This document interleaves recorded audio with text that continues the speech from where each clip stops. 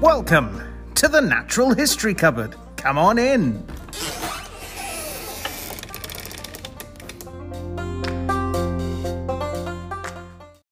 And welcome back to the Natural History Cupboard podcast, the place where the wonderful and weird parts of the natural world come together. I'm your host, Gareth, and with me, as always, are my co-hosts, Drew. Oh, hi. Oh, hi. Hi, Gareth. And returning for what has seemed like an age. So we've had people asking where he is, what he's been doing, how is he even alive anymore? He returns finally from the ether. It's Aaron. Say hi. I'm Aaron the White. Ah, And I right. return to you now. Wow. What were you before? I was Aaron the Grey.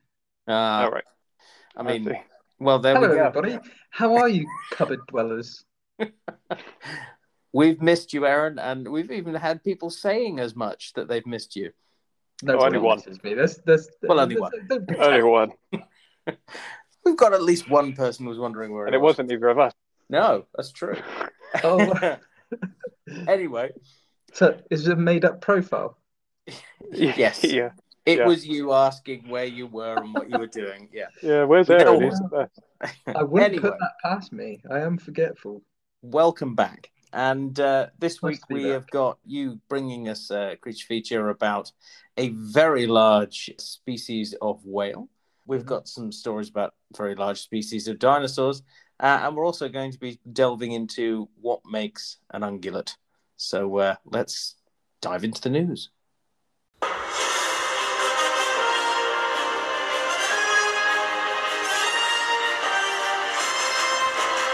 It's the news. Okay, we're into the news for this week. And Drew's going to start us off with a ducking good story. Oh, hello. I'm bringing the puns. I wasn't expecting a pun so early. No one ever expects the puns, but they're there. They're always there, Yeah, hiding in the background. not necessarily wanted sometimes, but well, here we go. Here they are. So I've got another fun article this week because we're always inundated with bad stuff. So I've picked something fun again. So guys, when you hear about birds mimicking human speech, what sort of birds come to mind? Well, Minor birds. I'm going to say Yeah. parrots and miners, yeah. Corvids. Corvids Yeah. are really good at it, actually. In fact, ravens are supposed to be surprisingly good at it. Wow. I sense This- it's not one of these. It's not one of those. So my article is titled, "You Bloody Fool, Australian Talking Duck Can Imitate Speech." So I'm going to play an audio clip of the duck for you all, so you can get a good grasp of this duck. So you ready? Yep. Here he comes.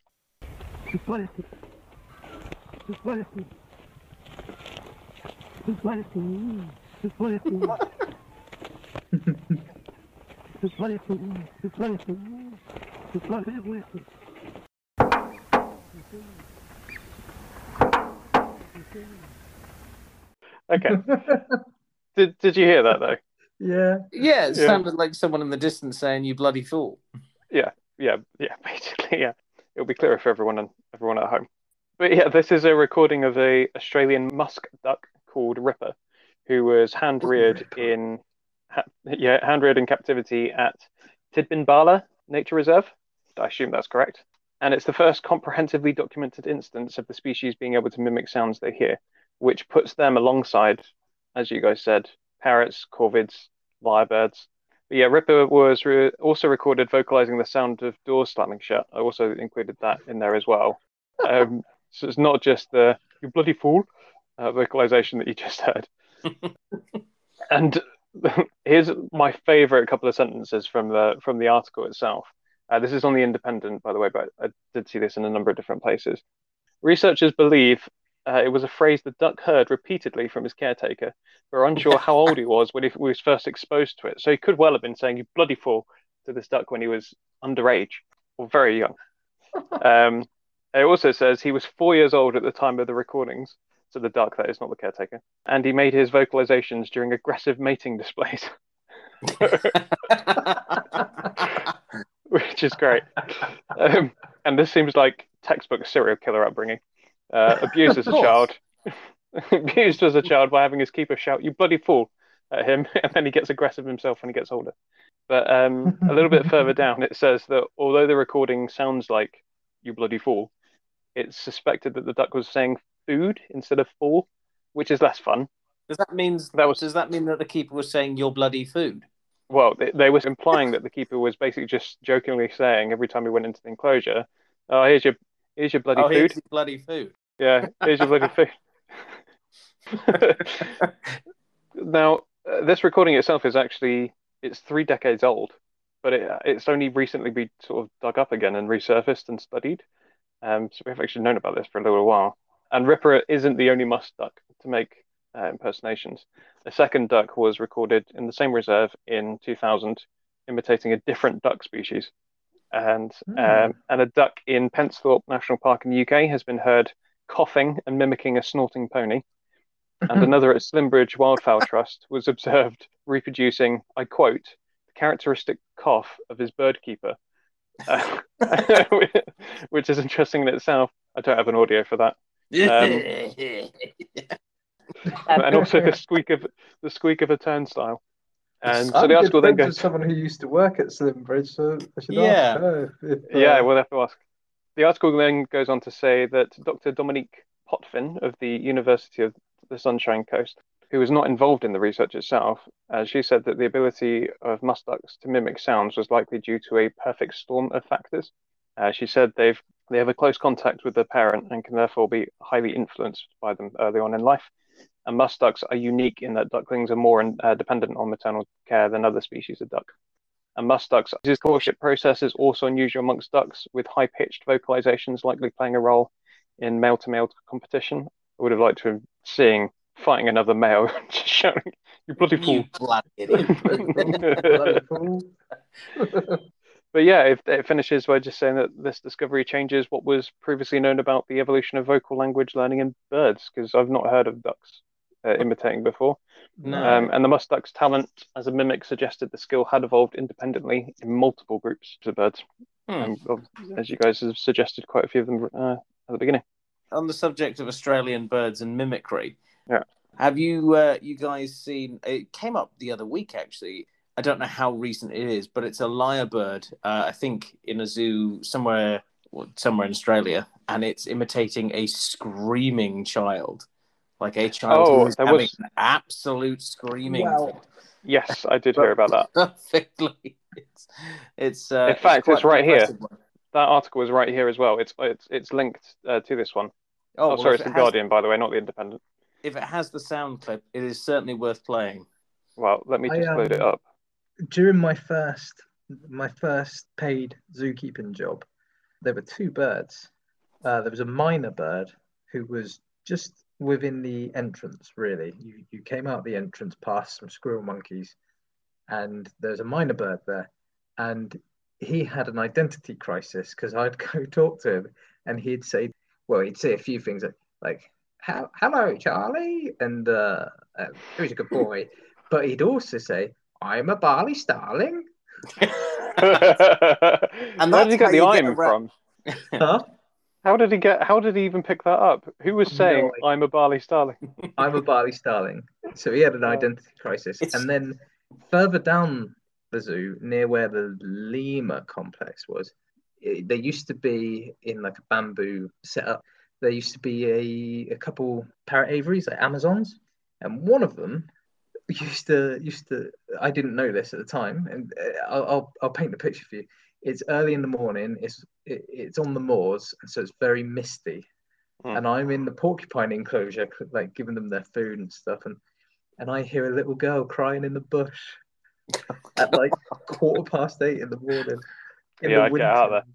It's dark, and I'm like, the hairs on the back of my neck stood up, and I was bricking it.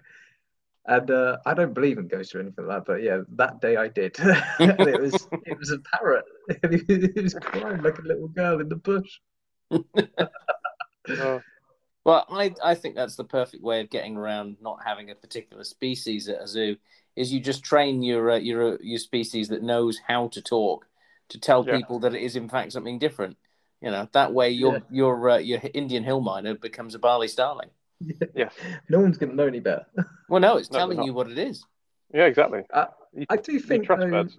the acoustics of a zoo is often forgotten when people deal with like zoo design and enclosure, species planning and stuff like that. I think it's an important aspect. You want to make it as creepy as possible, so that Not those necessarily, birds but that was will an give added people bonus. a really, really good scare. Yeah. So, any luck, Drew, in finding that lyrebird then? Well, I don't know. We'll let this speak for itself.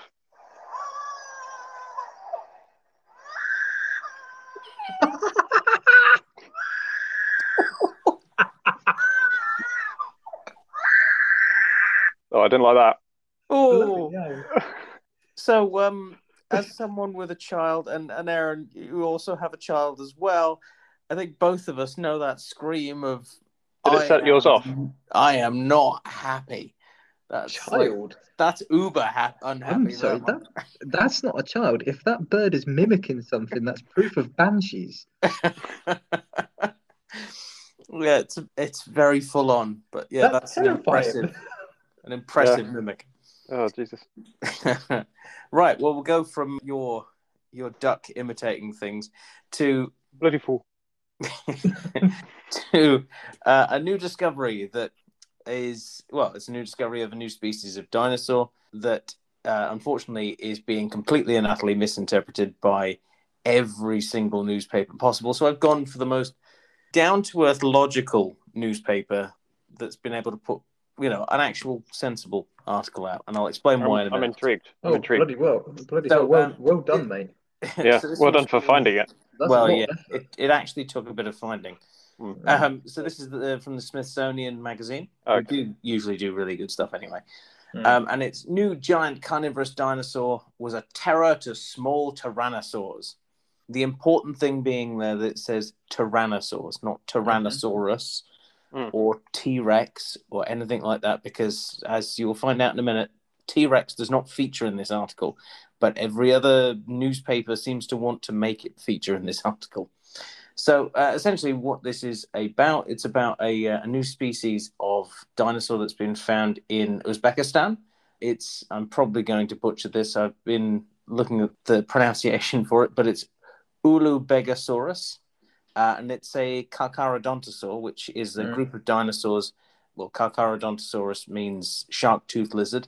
So these are sharp-toothed carnivorous dinosaurs that basically ruled the earth before tyrannosaurs did.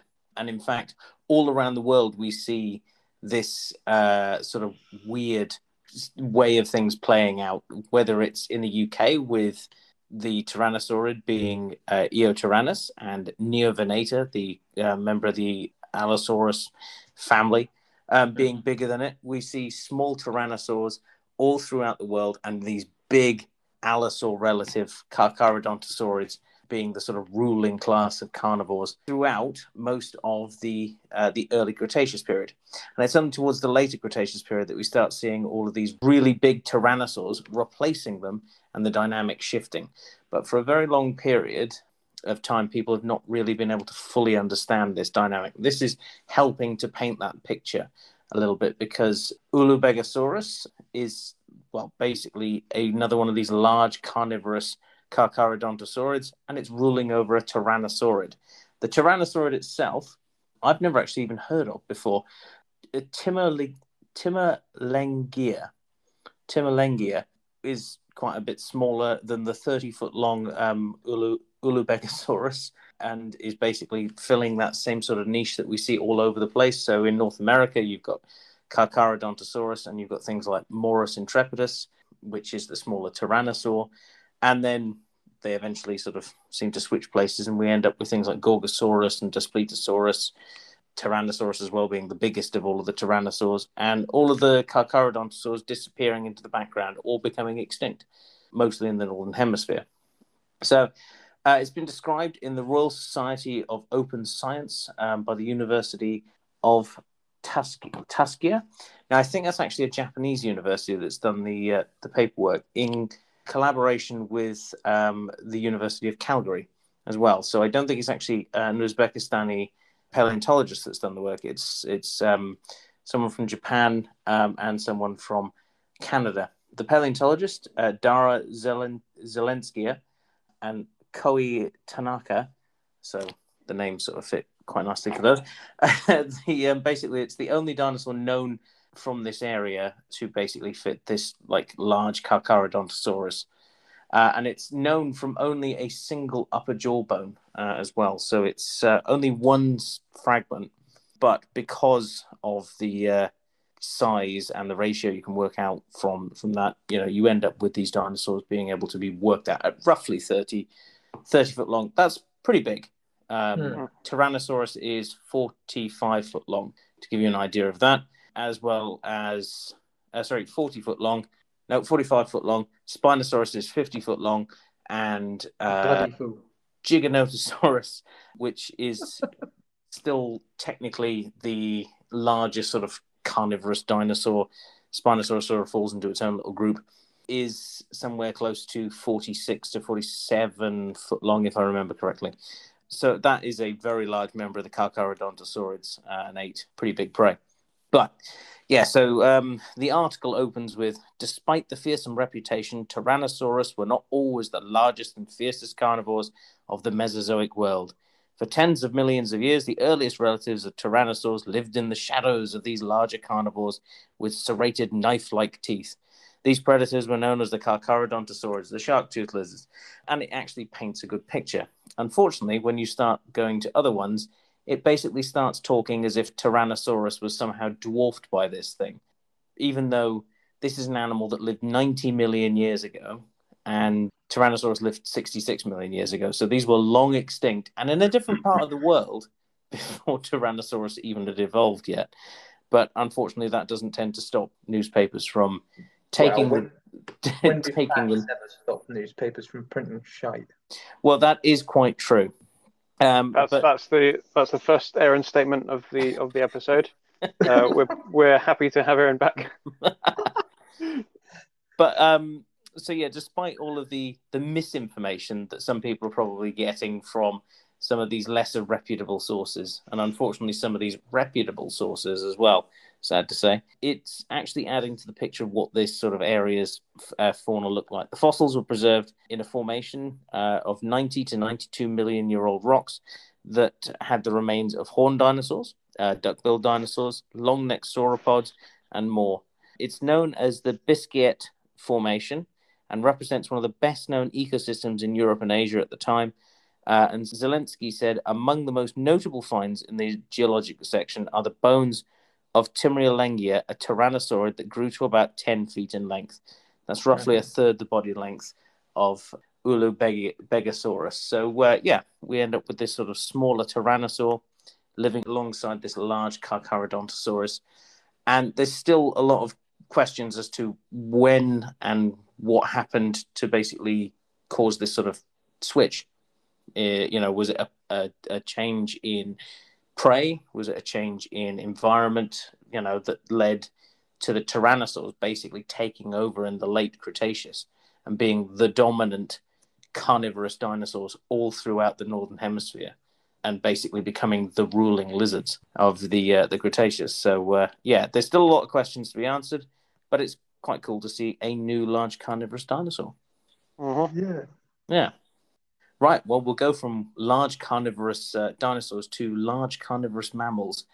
With this week, Aaron is going to be taking us in his creature feature, the first for a while, to look at sperm whales. So let's do it.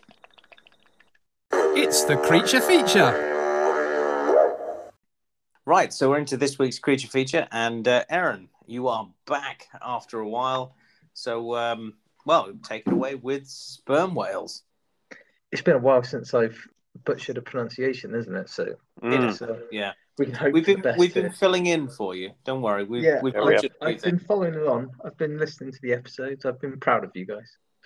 So okay, I thought for my return I would cover one of my favourite animals. This will be quite long-winded, partly because I'm out of practice, and partly because there is just so much to say about these guys. Put it this way: when you get bored of listening to me about this, and the creature feature ends for the week, I've only scratched the very, very, very tip of the iceberg on this species.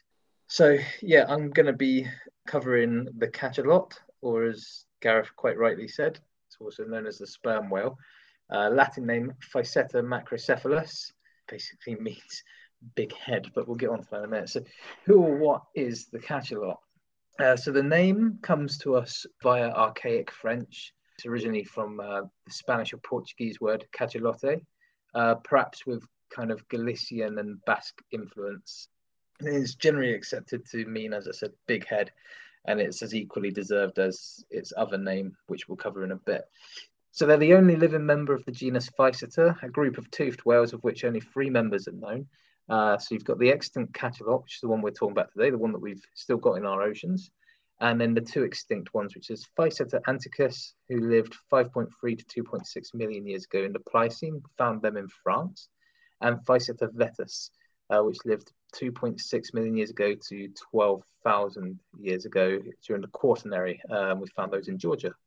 The genus belongs, of course, to the sperm whale family, and we actually have 2 other species that are known, but they're from a different genus. So that's the pygmy sperm whale and the dwarf sperm whale, who belong to the genus Kogia. I think that's right, pronunciation-wise, I mean.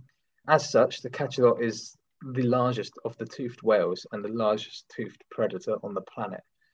We'll get into size in a minute. Quite impressive.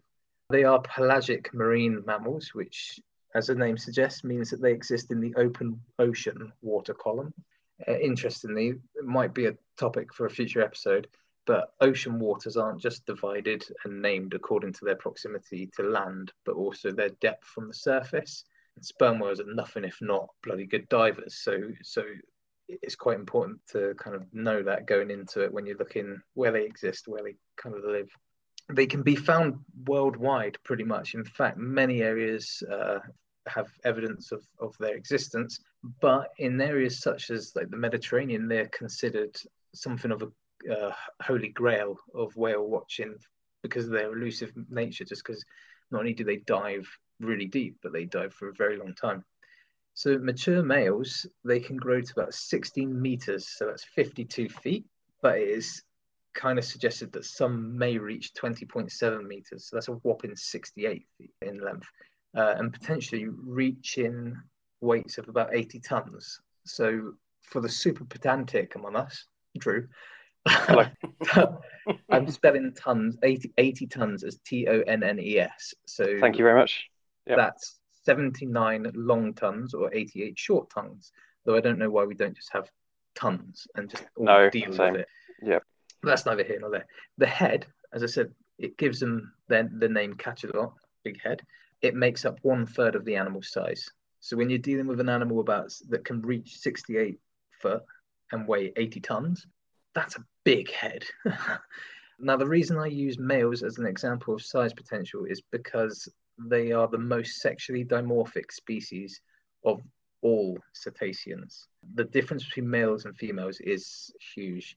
Whilst they're born the same size, males mature to be around 30 to 50% longer and 3 times as massive as females. So that's huge, a huge difference, especially when you compare them to sexual dimorphism in other species. Interestingly, larger specimens have become rarer due to males being kind of prized and hunted for their size, particularly after World War II, which is interesting. As a side note on their appearance, since we're talking about what they look like, albinos have been found in the wild, so keep them away from Joe Exotic and all his band of vermin. If he could have a aquarium, that's what he'd be getting.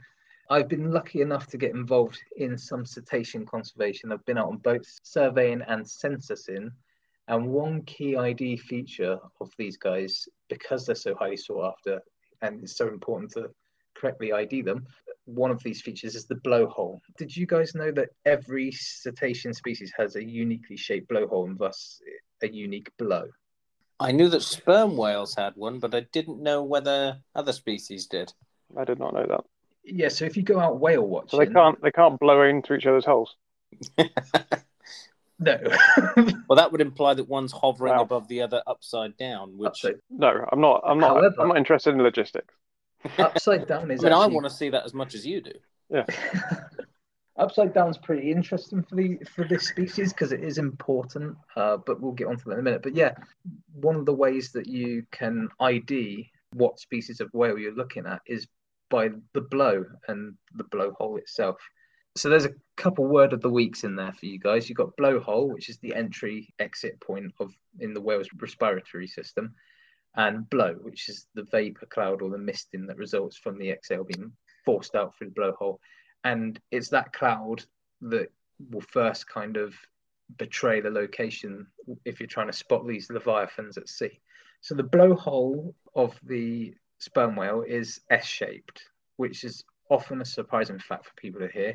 It's also positioned slightly left of center, which is odd as well. And it's this shape that gives the blow its characteristic forward leaning, and it kind of leans forward and leftwards by about 45 degrees and somewhat bushy appearance. Maybe if I can find a video or a photo of this, I'll hook the Facebook page up with it so that you guys can see it, because it is interesting. Another key feature of whale ID is, of course, the fluke. So there's another word of the week. You might know that the fluke doesn't refer to the tail itself, but the two lobes of a cetacean's tail, so the two kind of side, like paddle-like formations. In the cachalot, the flukes are triangular and particularly thick. You'll notice that when they go to dive, the cachalots have a distinctive behavior. They raise the fluke really high out of the water before undertaking a deep dive to go on the hunt. So many people will also try and observe cetaceans by trying to spot the dorsal fins. The cachalot doesn't really have these. Instead, the caudal third of the back displays like a series of ridges, the largest of which is referred to as a hump by whalers. And that's another ID thing for these guys. They don't really have a dorsal fin as such. And lastly, in terms of trying to ID these wonderful animals, when you think of whales and dolphins, you often think of smooth skin. These guys are much more like raisins, like they've been in the bath too long. They're very, very wrinkly. If you're that close to a cachalot, you may even see the scarring of deep sea battles too. What do I mean by deep sea battles? I don't want to spend too long on this or too long on the diet because there's just so much to talk about with these guys. But I'll rattle off a quick list for you. So infamously, these guys are locked in eternal mortal combat with giant squid and colossal squid. You tend to find sucker pad scars on the skin of sperm whales. They eat many different types of octopus, demersal rays, sablefish, toothfish, megamouth shark, and bioluminescent pyrosomes. The other fish and squid species that they're actually often taken as collateral whilst catching like the first two, really. Now, you said about being upside down. Hunting actually takes on quite a unique form when these guys are at the seabed. The sperm whales will swim upside down so they can spot the silhouette of squid above them before going up to catch them. So these guys, they eat about 3% of their body weight per day. And that basically equates to a total annual prey consumption by cachalots worldwide of about 91 million tons. You can compare that to humans who roughly consume about 115 million tons annually of seafood. So it's quite a large amount that we take too. Sperm whales are one of the most impressive divers in the animal kingdom, reaching depths of about 2,250 meters and staying submerged for 90 minutes. However, some estimates actually place dives at 120 minutes. It's absolutely mind-blowing. That being said, stomach contents have included species that are found at 3,000 meters. So whilst there's no recorded instance of a sperm whale dive into that depth, we can be somewhat safe in suggesting it's possible.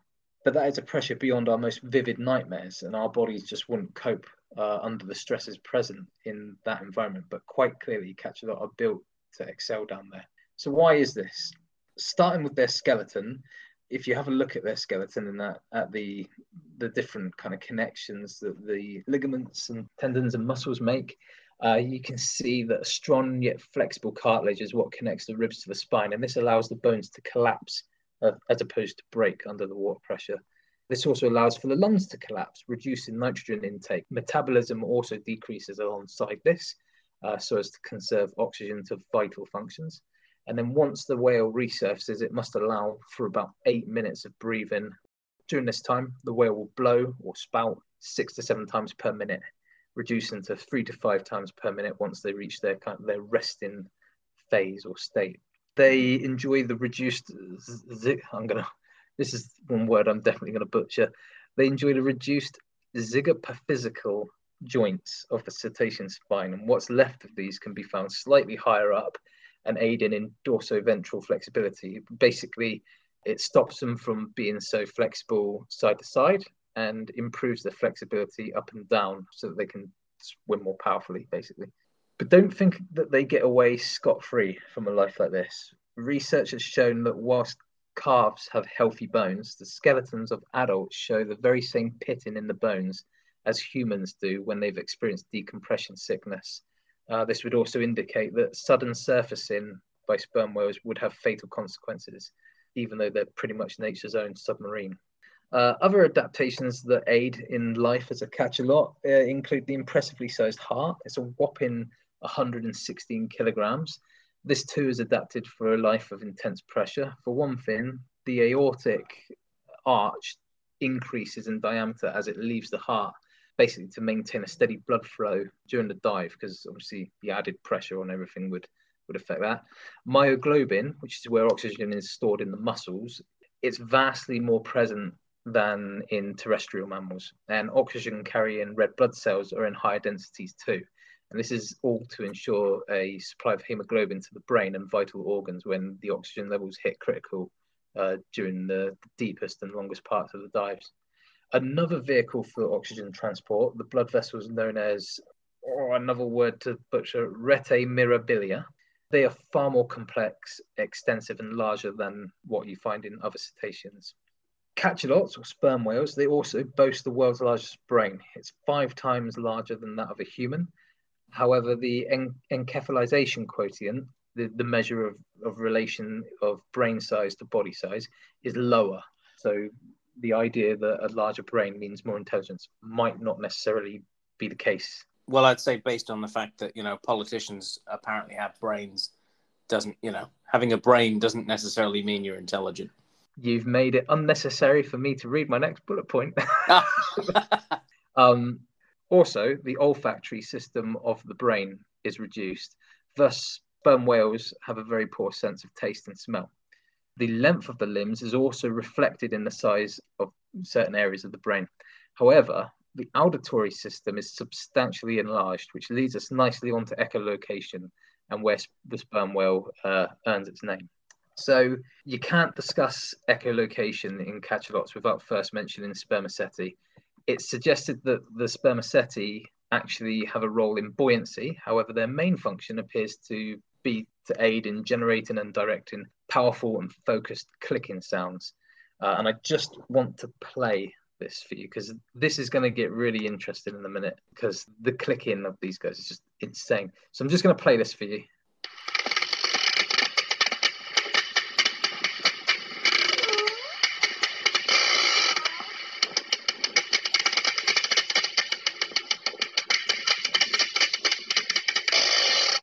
So, sounds like my cat when he had Giardia. I was going to say, it sounds like a car trying to start. It does, but that's been played off my phone. So you're going to have to imagine just how loud that must be being next to it. But like I said, it gets super interesting in a minute about the clicking. So positioned just above the skull is essentially it's a cavity upon which sits a complex system of organs which are filled with triglycerides, which are fats, and esters, which are waxes. And this is the spermaceti, which gives the cachalots the name sperm whale because it looks, well, it was mistaken for semen. We still harvested it though, didn't we? Yeah, still loved. I'll get more of that. Yeah. That whale's head where he's got all his sperm.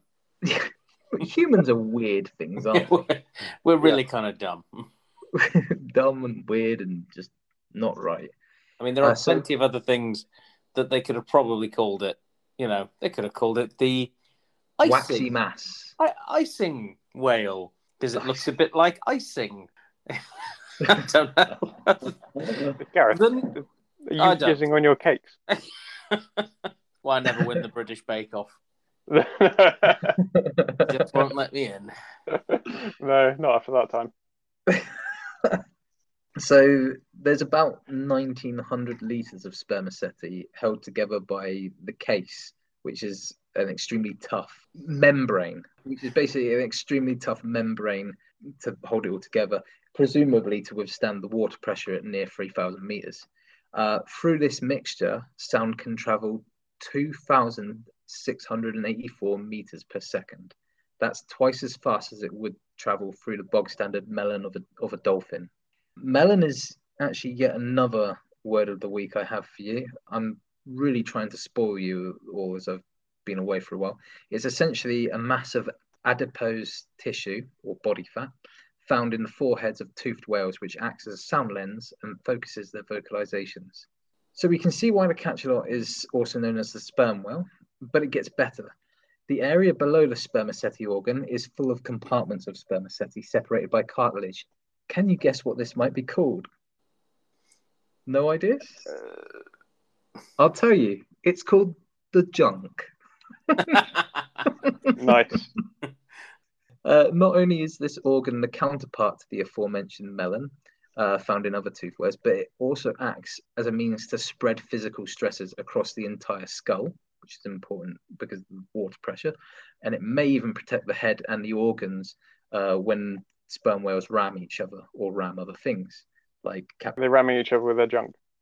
They're ramming each other with the junk. Yeah. Now, the spermaceti is insanely interesting, and I could go on further, but I really want to delve into the echolocation and the vocalizations in which it plays a helpful role. It essentially aids in directing focused beams of broadband clicks. So how that works is air is forced through the phonic lips. It travels backwards along the length of the nose and through the spermaceti organ. It's then reflected off the frontal sac at the cranium and into the melon where it is focused. Some of that sound is reflected through the spermaceti up to 3 times, and this all happens within milliseconds. So all that's going on whilst they're talking. Now, to hear each other, the sound being received has to enter through the bottom jaw. So sperm whales will actually turn upside down or turn their side towards their companions so that they can hear them better. In the bottom jaw, there's essentially a continuous fat-filled canal which sends the sound waves to the inner ear really efficiently. Anyway, these clicks, this is the interesting part, they are ridiculously, insanely, unimaginably powerful. And by that, I mean, I'm talking if you were stood in front of Superman and the Incredible Hulk at the same time, and they were both doing that, you know, these two near godlike beings are both facing you and they're both doing that seismic clap that they do with their hands and it sends out the shock waves, but they're doing that at a faster rate than an audience is applauding. And the repetitions are bloody fast. If you think that would turn you to mush, then you're thinking along the right path for sperm whale clicks. Because I'm not joking, they will click you silly with their incredible voice. In terms of decibels, you can't wait to be clicked. Oh, can't wait to be clicked silly. In terms of decibels, these guys are the loudest animals on Earth at 236 decibels. We currently understand that they can hear each other over thousands of miles away, but researchers are actually beginning to believe that they can keep in contact with each other from the other side of the planet. That's how powerful these clicks are and how well just be infuriating. Yeah, do you reckon it could circumnavigate the globe in itself, the click? And the thing that they end up talking to themselves. Yeah. Oh, it's bloody Bob again. He won't shut. He won't shut up. Every time I keep talking, I hear him. Oh, God, there he is again. Oh, no, that's senile Grandpa Joe. He's going on about his bloody veranda again. He's in the Atlantic. I'm in the Pacific. This is ridiculous. Oh, he's complaining about other sperm whales coming in here. Oh, what's the weather like? I don't care. It's wet. It's always wet. It's always wet in the sea. Anyway, the clicks, you can probably imagine what I'm going to say about this. The clicks, if you intercept them, they would easily lay waste to your eardrums. They can actually give your eardrums a blowout just by hearing them. And we're going to play it for you now. Turn your speakers up, everyone. Get them on the subwoofer in your car. Don't do that. And if you do, don't at me. We're also not actually going to. All right, they'll be deaf afterwards. They won't be able to know what we've said. Well, if you're unlucky, that's if you're lucky. If you're unlucky, it will vibrate you to death. It actually will. Oh, right. It's incredible. Has anyone actually ever died by being vibrated to death by a sperm whale? Or I tried to look into this and I couldn't find it. But what I can tell you is two really cool things. Firstly, researchers who study sperm whales, they can't you can't do it with a submarine or a submersible. It freaks them out, it scares them. And you can't do it with scuba diving gear. Apparently it's too loud. And again, they won't come near you. However, if you go free diving to research them, they are apparently, according to, so I looked into lots of articles, I looked into websites, I looked at ocean-based conservation charities, I looked at videos on YouTube. And one of the videos it doesn't go into a lot of depth, but the details it does give are fascinating. And one of the researchers who was hosting this talk said that team members that he worked with or knew had reported increases in their body temperature purely from the energy that they were being hit with whilst out in the way, essentially. Yeah. In fact, the host actually relates another story, which I think is really cool. So one of the cachalots was swimming towards a researcher, and the researcher put his hand out to stop the whale colliding with him, like to push himself away from the whale as it passed. And the clicks hit his arm and it paralyzed his hand for 4 hours. Oh, wow. These guys can damage you just by speaking, just by saying hello to you. Yeah. They can hello. So much damage. Every time we say hello. And speaking is actually key here. Moves me on to my next point nicely. The aforementioned video also goes on to talk about how these clicks are not just for echolocation, but also it's potentially one of the most incredibly sophisticated forms of communication on Earth, potentially more sophisticated than human language. Now, this is backed up by some science here. It's backed up by a substantially sized neocortex, about 6 times larger than ours. And this is an area of the brain that's associated with conscious thought, future planning, and, you guessed it, language. They also have a vast amount of spindle cells, and these are associated in neurology with compassion, love, suffering, and indeed speech. So to put this into context, like I said, their neocortex is 6 times larger than ours. Their spindle cells, as I said, they're in far larger quantity than ours. And to quote the researcher, they've had these advantages for 15 million years longer than we have. So I think there's a strong argument to say that this could be, in effect, a communication that would rival, or a language that could rival ours. But yeah, so that's the end. This has been a long creature feature, but as a return to the podcast and a true citizen of the ocean, I do hope it's been an interesting deep dive into arguably one of the most intensely fascinating animals that we share this planet with. Yep. Deep dive. No, that was really good. Do you guys have any questions that I can try and answer? Other than can they microwave a human, that's pretty much been answered there. I've got to admit they're one of those groups of whales that I would love to see in the wild. Although now I don't think I want to go in the water with them. So one of the times I did get involved with some marine conservation, we went out on a ferry from Barcelona overnight to La Palma and then back again the very next morning. And the whole point of it was we were basically censusing the Balearic region of the Mediterranean to find what cetaceans are using it. We saw some incredible stuff like is it sunfish? I think the big disc fish. They're incredible, and they get far bigger than people actually appreciate. One of them actually broke a ship in Sydney Harbour. Wow! In the 30s, I think it was. Saw 60 odd common dolphin. That was in different pods, but one pod of 80 bottlenose dolphins. That had just an army of them, or a naval armada, we should say. So that was incredible. And we saw 7 fin whale, one of which was a calf that was only, our guide was telling us that reckons he was only like a couple of weeks old. He was the size of a Ferrari, like a huge baby. But we never saw a sperm whale. And they were telling us, like, when I said that they're the holy grail of whale watching and cetacean censusing, that was a line that he gave me and the people with me, because they know that they're there, but they never see them. So, yeah. I would love to see them. They're up there. I know it's popular to hate on orca, But orca are like my third most desired sighting for like whales. They're after probably blue whale in second place and sperm whale in first place, just because sperm whale are so hard to find.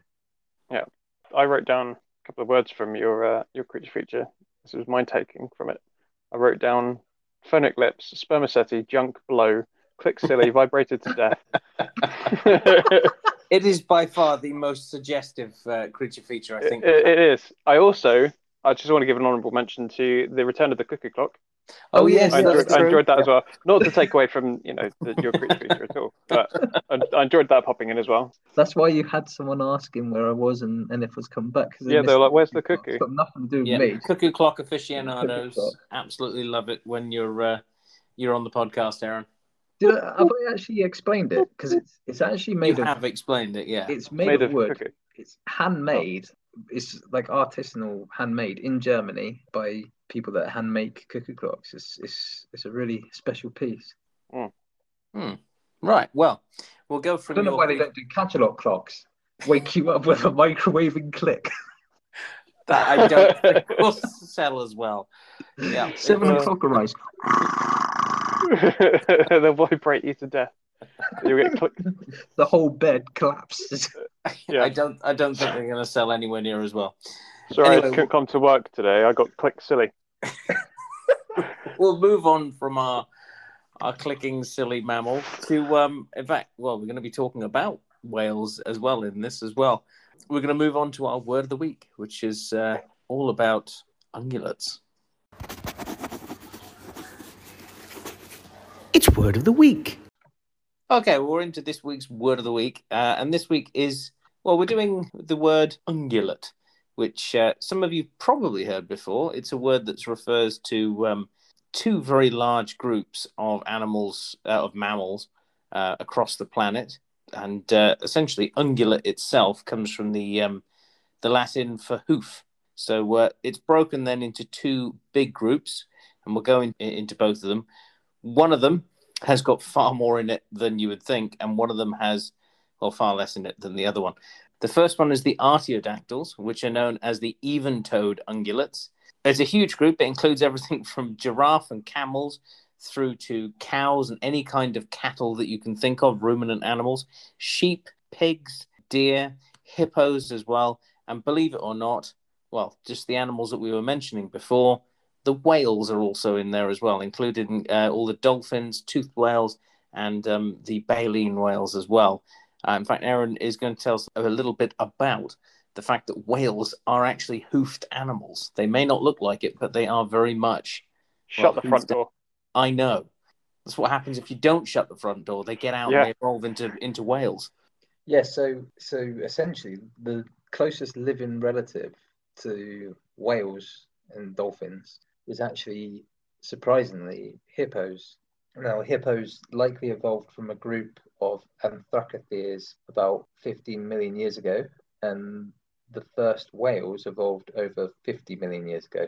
But the ancestor of both these groups was terrestrial. The first whale, not the first whale as we would recognize, but the first kind of step along the evolutionary line towards what we know of as whales, was a creature called Pakicetus. And they were quite bog standard, typical land mammals from the time. You're thinking a bit like a dog.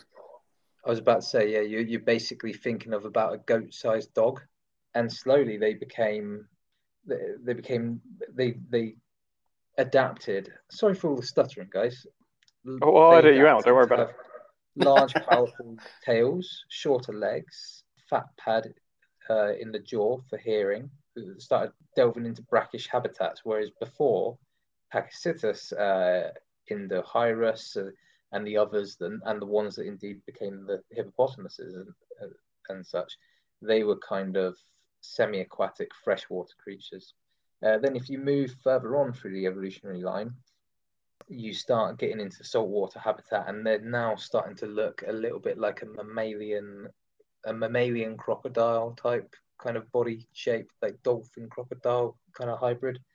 And the nasal opening starts to shift back, and the eyes start to move to the side of the head. Tail flukes begin to appear as you go more and more recent, for lack of a better word. Very small hind limbs, they're now pretty much useless. The nasal opening shifts even further back, and then you start to get almost the animals that we'd recognize. So then you start to get odontocetes, and they develop the echolocation for hunting, and mystocetes, which develops baleen for filtering food. And at this point, both of these evolutionary lineages completely lose their hind limbs. The nasal opening reaches the position of the blowhole in the animals that we see living around us today. And they look far more like the toothed whales and the baleen whales that we'd know. I have sent an infographic to the guys for them to have a look at and familiarize yourselves with. You can see the line that becomes the whales, and you can see that the hippopotamus is on a completely separate line, but connected by a common ancestor. I think it's probably worth chucking these infographics up on the Facebook. So yeah, whales once walked on 4 legs, and they were freshwater semi-aquatic beasts. And more importantly, members of the Artiodactyls. They are indeed.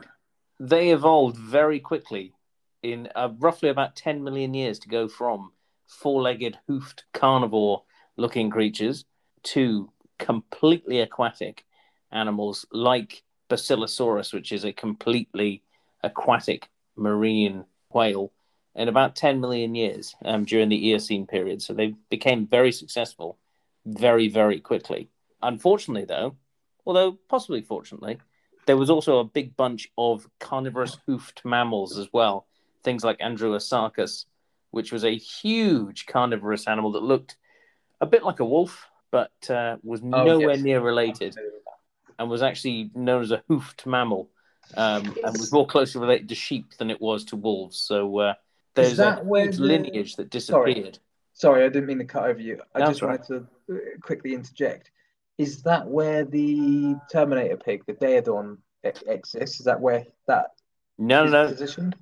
Entelodonts are far, far different. They are nowhere near related. They are members of the pig family. Pigs being Artiodactyls as well, basically started to play around with it. In fact, pigs were some of the first Artiodactyls to evolve. So they're one of those first groups. Camelids as well were another very early group of Artiodactyls. And then, the whales basically came from these hoofed carnivores that we no longer have. That entire lineage just is no longer with us anymore. So, yeah. Which is a bit of a shame, because they're fascinating animals. Indeed. If I could just, not to derail this too far, but since we've got a little bit of a whale theme going today, I mentioned baleen. For those that don't know, a small, tiny word of the week. Baleen is the brush-like formation of teeth that you find in humpback whales and blue whales that allow them to filter creatures like plankton. And that in itself is a completely bizarre origin of its evolution as well. We go to the other side of the ungulate family tree now. It's a lot smaller this side. It's the Perissodactylia, which is the odd-toed ungulates. So it's a lot smaller, this particular group. It certainly is these days, because a lot of their family offshoots have all gone extinct. It's everything from tapirs and horses right the way through to rhinos, which, is a lot smaller than the Artiodactyls. But these ones have an odd number of toes on their feet, usually 5. Some of them have slightly less, but they are still in that same family. And in fact, hooves of horses have gone to the ultimate of reduction. In fact, they are walking around on their middle finger. And I'm currently showing the other two a middle finger. Thank you. What a horse would be walking on. That is just like the whales in Artiodactyls.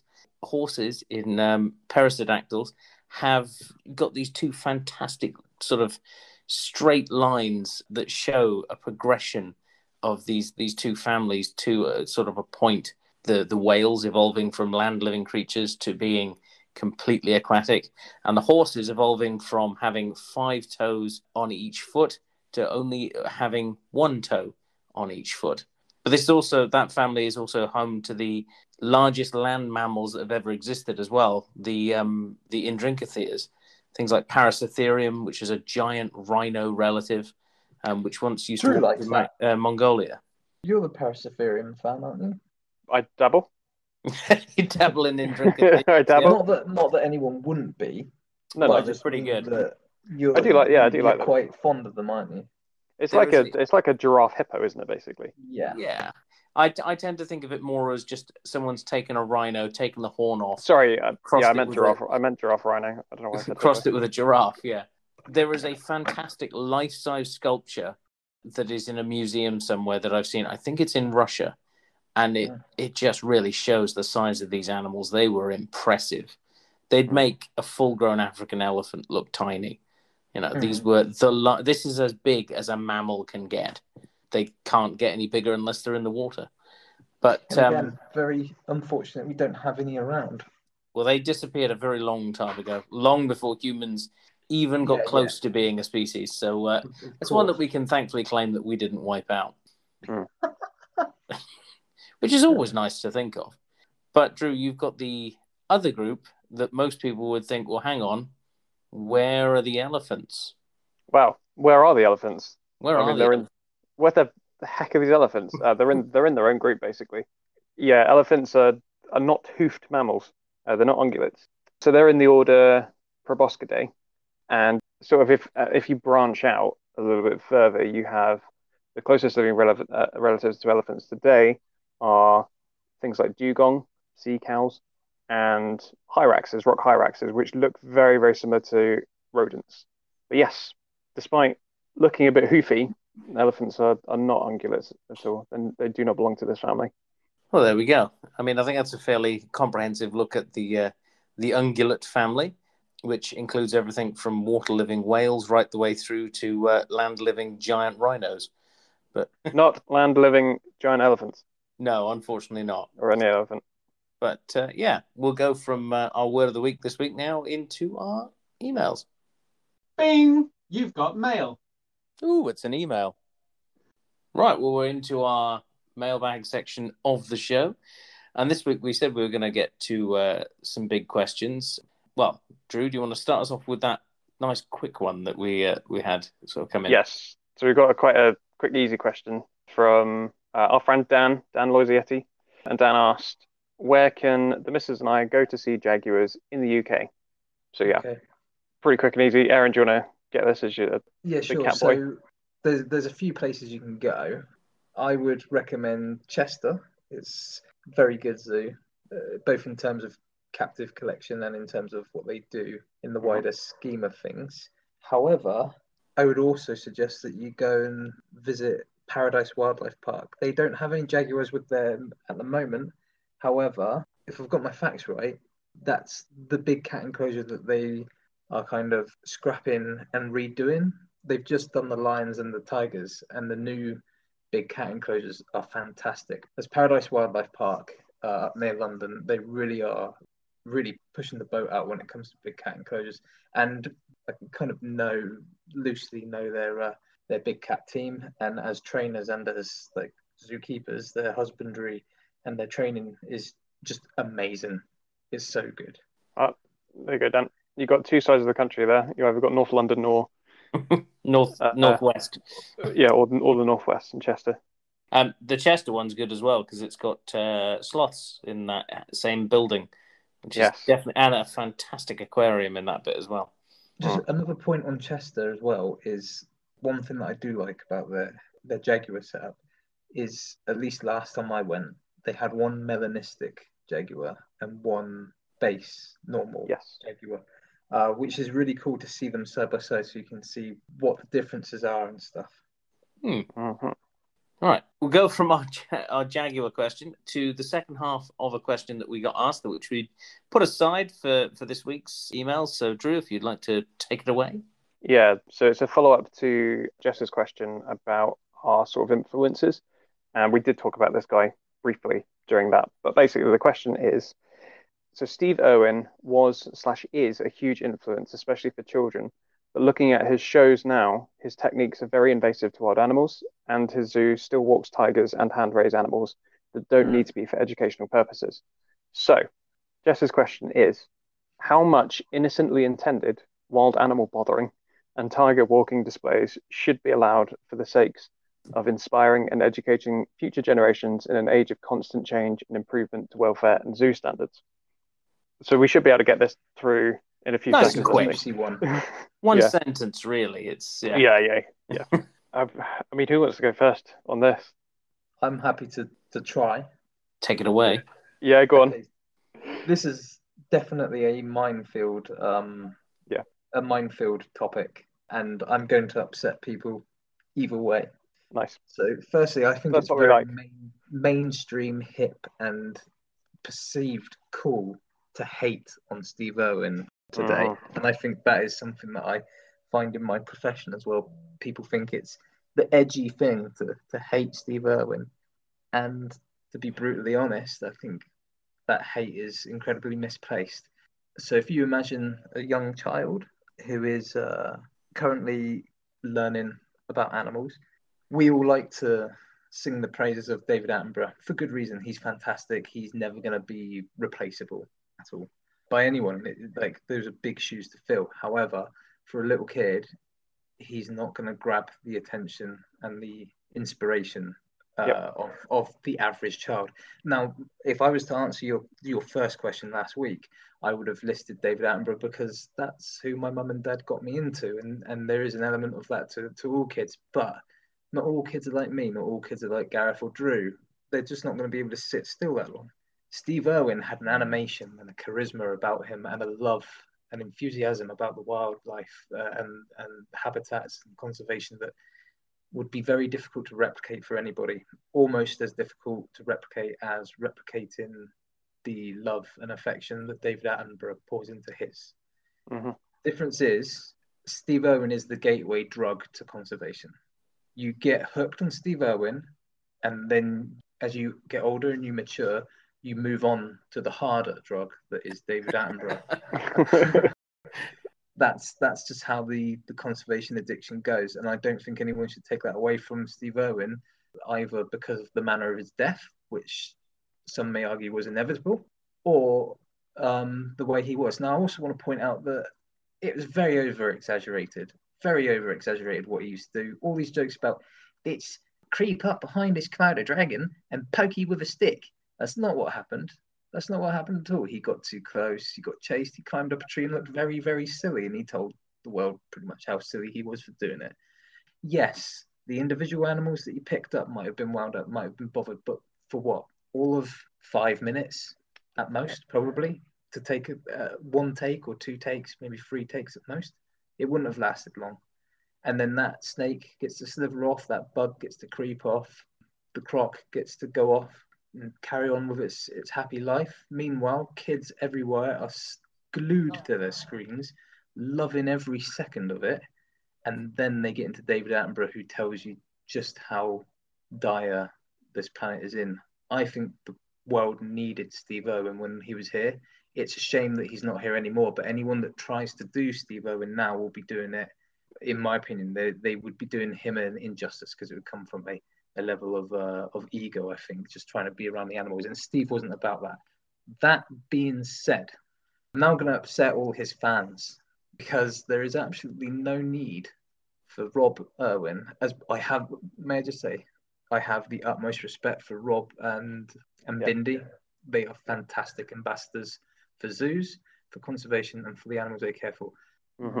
And also, their talks are informative, passionate, and enthusiastic, and that is something that zookeepers lack on a very wide scale. The ability to interface with the public on a level that keeps people entertained and gets them educated whilst doing so. However, there's no need for it to go on the way that it has gone on. But my bigger problem, that's kind of a minor problem. My biggest problem is when they hired Giles Clark to come in and do the Tigers About the House, all that, taking tiger cubs away from mums just because you want to bottle feed them and hand rear them so that you can go in there and do your shows with them. There's far better ways to deal with tigers. There's far better ways. This is not a rabbit that you're having on your lap. This is not an ambassador animal. This is a tiger. Tigers, in my opinion, should never be used as ambassador animals. Just to clear up, an ambassador animal, because any animal in a zoo is an ambassador. ambassador animal specifically means an animal that is taken out to meet public or is involved in a show of some kind, maybe not with the public, but in that kind of free contact kind of manner, so with no safety protection. And I watched Tigers About the House and I just thought it is unnecessary nonsense, and the fact that it's going on at Steve Owens Zoo is shocking, really. But yeah, there it is. I think you've said pretty much everything that I would like to say, to be honest, and probably better. So again, you can call it sort of animal bothering, but as Aaron said, it's so engaging, particularly for people who get a little bit less of an attention span. And I think also your point about him having no ego is really, really significant too. I want to highlight that. Yeah, I want to highlight that because there's so many egos in conservation now, and and it really hurts. It really hurts that overall effort. Yeah. But yeah, him going out and sort of, getting up close and personal with the scorpion to show it off to the world. Mm-hmm. Is that scorpion going to be a bit stressed by that? Yeah, a little bit. But stress is a natural thing, and it isn't always bad either. It only becomes unhealthy when it's for an extended period of time, or if it's constant. A little bit of stress is actually quite healthy. And he would only bother it as something for a couple of minutes, as Aaron said, and then it just goes back to its day. It's the same as when we use animals, as Aaron said, for ambassador animals. We would use those animals in talks, either for people, just to have a quick look at. And those animals in that sort of 2 minute window, 1 minute, 2 minute window, probably a little bit on edge. They don't necessarily want to be there as long as obviously animals that are being trained for a sort of positive reinforcement sort of show, they come to that out of their own will. That animal does go back straight into its enclosure after those couple of minutes, a few seconds maybe in some cases, and just goes about its day. And I think a really important thing to bear in mind with this sort of thing is that animals always live in the present. Once they're back in their enclosure, or once they're back out in the wild or their safe space, wherever, they're not thinking about that mildly stressful experience that they've just had. They're not bothering about that. It's done. They just carry on with their lives. And I think that's something that we can take from animals as well as a species. I think it's very important to live in the present and not worry and dwell about the past and the future, which is, animals don't do that. This stressful experiences, I really want to highlight the fact that it is really minimal impact to their lives. I just wanted to add one thing real quick. Talks that I've seen, not talks, but the conversations that I've seen online where people are hating on him, the lengths that they're going to disparage his legacy. Literally look at a map of Australia and you'll see his legacy. There are places, national parks named after him. There are places that are protected because of him. If you want to hate on a zoo-based entity or a zoo-based ego who is damaging conservation and animal bothering, look no further than Sean Ellis Wolfman, Craig Bush the Lion Man, and Joe Exotic the Tiger King. Indeed. Oh yeah. There's plenty of egos out there to choose from. But Steve isn't one of them. Yeah. I mean, I think I touched on it last week. Saying is watching his shows very much made me want to go out and look, for all of the smaller, the far less well represented animals. Yeah, I mean, everyone living in Australia, you'd see a kangaroo at some point or another. It's like seeing a deer here. At some point you're going to see one at the side of the road. Unfortunately, sometimes you'd see a dead one at the side of the road, but you'd still see one. But seeing, a huntsman spider or a redback spider or, just some sort of species of lizard, that was the ones that most people would never see. And those are the ones that you have to try and get that love for in people, trying to get them to not even just tolerate, because those are the ones that people will go and kill. You don't see someone bashing a wallaby to death because it's got into their house, but you'll see someone bashing a spider to death because it's dared to come into their house. They're the ones that need the protection. They're the ones that need the that real sort of passion driven into people to want to protect, because you can show someone a picture of a wallaby and it could be the ugliest wallaby on the planet. I'm picking on wallabies here. I don't know why. But it could be the ugliest wallaby that has attacked loads of people, but people will still instantly love it and prefer it over looking at a snake, because they assume the snake is evil and out to bite them and kill them and is highly dangerous, when in fact the snake does more good for people than the wallaby does. So yeah, I think we've learned from this is I've got a hatred of wallabies. I think that's my takeaway. I'm from picking this. on the wallabies. You are right. He is a hero for the unsung heroes. He did highlight species that don't get enough highlighting. I would say that a lot of the people who are probably online and being very, very vocal about disliking Steve Irwin probably weren't of an age to have even been able to watch Steve Irwin when he was around. And to be fair, he does have a lot of backing still, because again, PETA released. We haven't actually mentioned PETA, I don't think, in this podcast. Oh God, let's not go down that rabbit hole. They're pieces of shit. But anyway, they attacked him over the stingray thing, I think, over his death, and the amount of backlash that they got from that was incredible. I mean, to be honest, they probably did it just because any publicity is good. I will say it was heartwarming to see the amount of support he got. Yeah, it really did. Because they chose the anniversary of his death to bring out that. And it just shows PETA for the type of people, the petty type of people they are. Obi-Wan said it best. You'll never find a more wretched hive. So, as a conclusion then, how much innocently intended wild animal bothering and tiger walking displays should be allowed for the sake of inspiring and educating future generations? No tiger walking. No tiger walking. Yeah. None. No. But animal bothering... I'm not saying that as a tiger keeper or tiger fan. I would say that some amount of bothering by him was acceptable because he inspired an awful lot and he didn't kill anything in the process. No, exactly. Or harm anything. Yeah, it is pretty much harmless because there's no lasting damage there whatsoever at all. Yeah, very true. Right. Well, before we move on from that question entirely, can I very briefly just mention a couple names in answer to Jess's question last week? Yeah. Mm-hmm. Okay, so you mentioned the Really Wild Show of Michaela Strachan, Terry Nutkins, and that. So I won't cheat and say Michaela Strachan, but one person. Not so much when I was growing up, but during my early 20s, I think it was, maybe mid-20s, was Liz Bonin. Now, I did lose a little bit of respect for her when she went publicly attacked zoos. She basically blanketed us as all was pretty much the same thing, which I felt was unfair and poorly informed.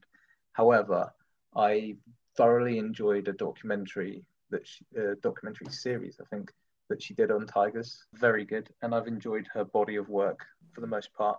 Very cool. And the other person who I'm surprised neither of you mentioned was Gordon Buchanan. I really like Gordon Buchanan. Oh, yes. Far more than the list is quite extensive of people who I think we could have mentioned.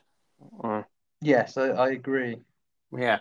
Right. Well, that pretty much brings us to the end of most of our questions, although we've got one quick interlude. In fact, it's a reply to an email that we had, an email for our guest host last week. So I'll just quickly pass it to our guest host from last week. I just wanted to say a big thank you to one of the podcast fans for sending me an email, especially for me, after I was a guest in last week's podcast. It was lovely to hear from someone else who's as passionate about animals and Star Trek.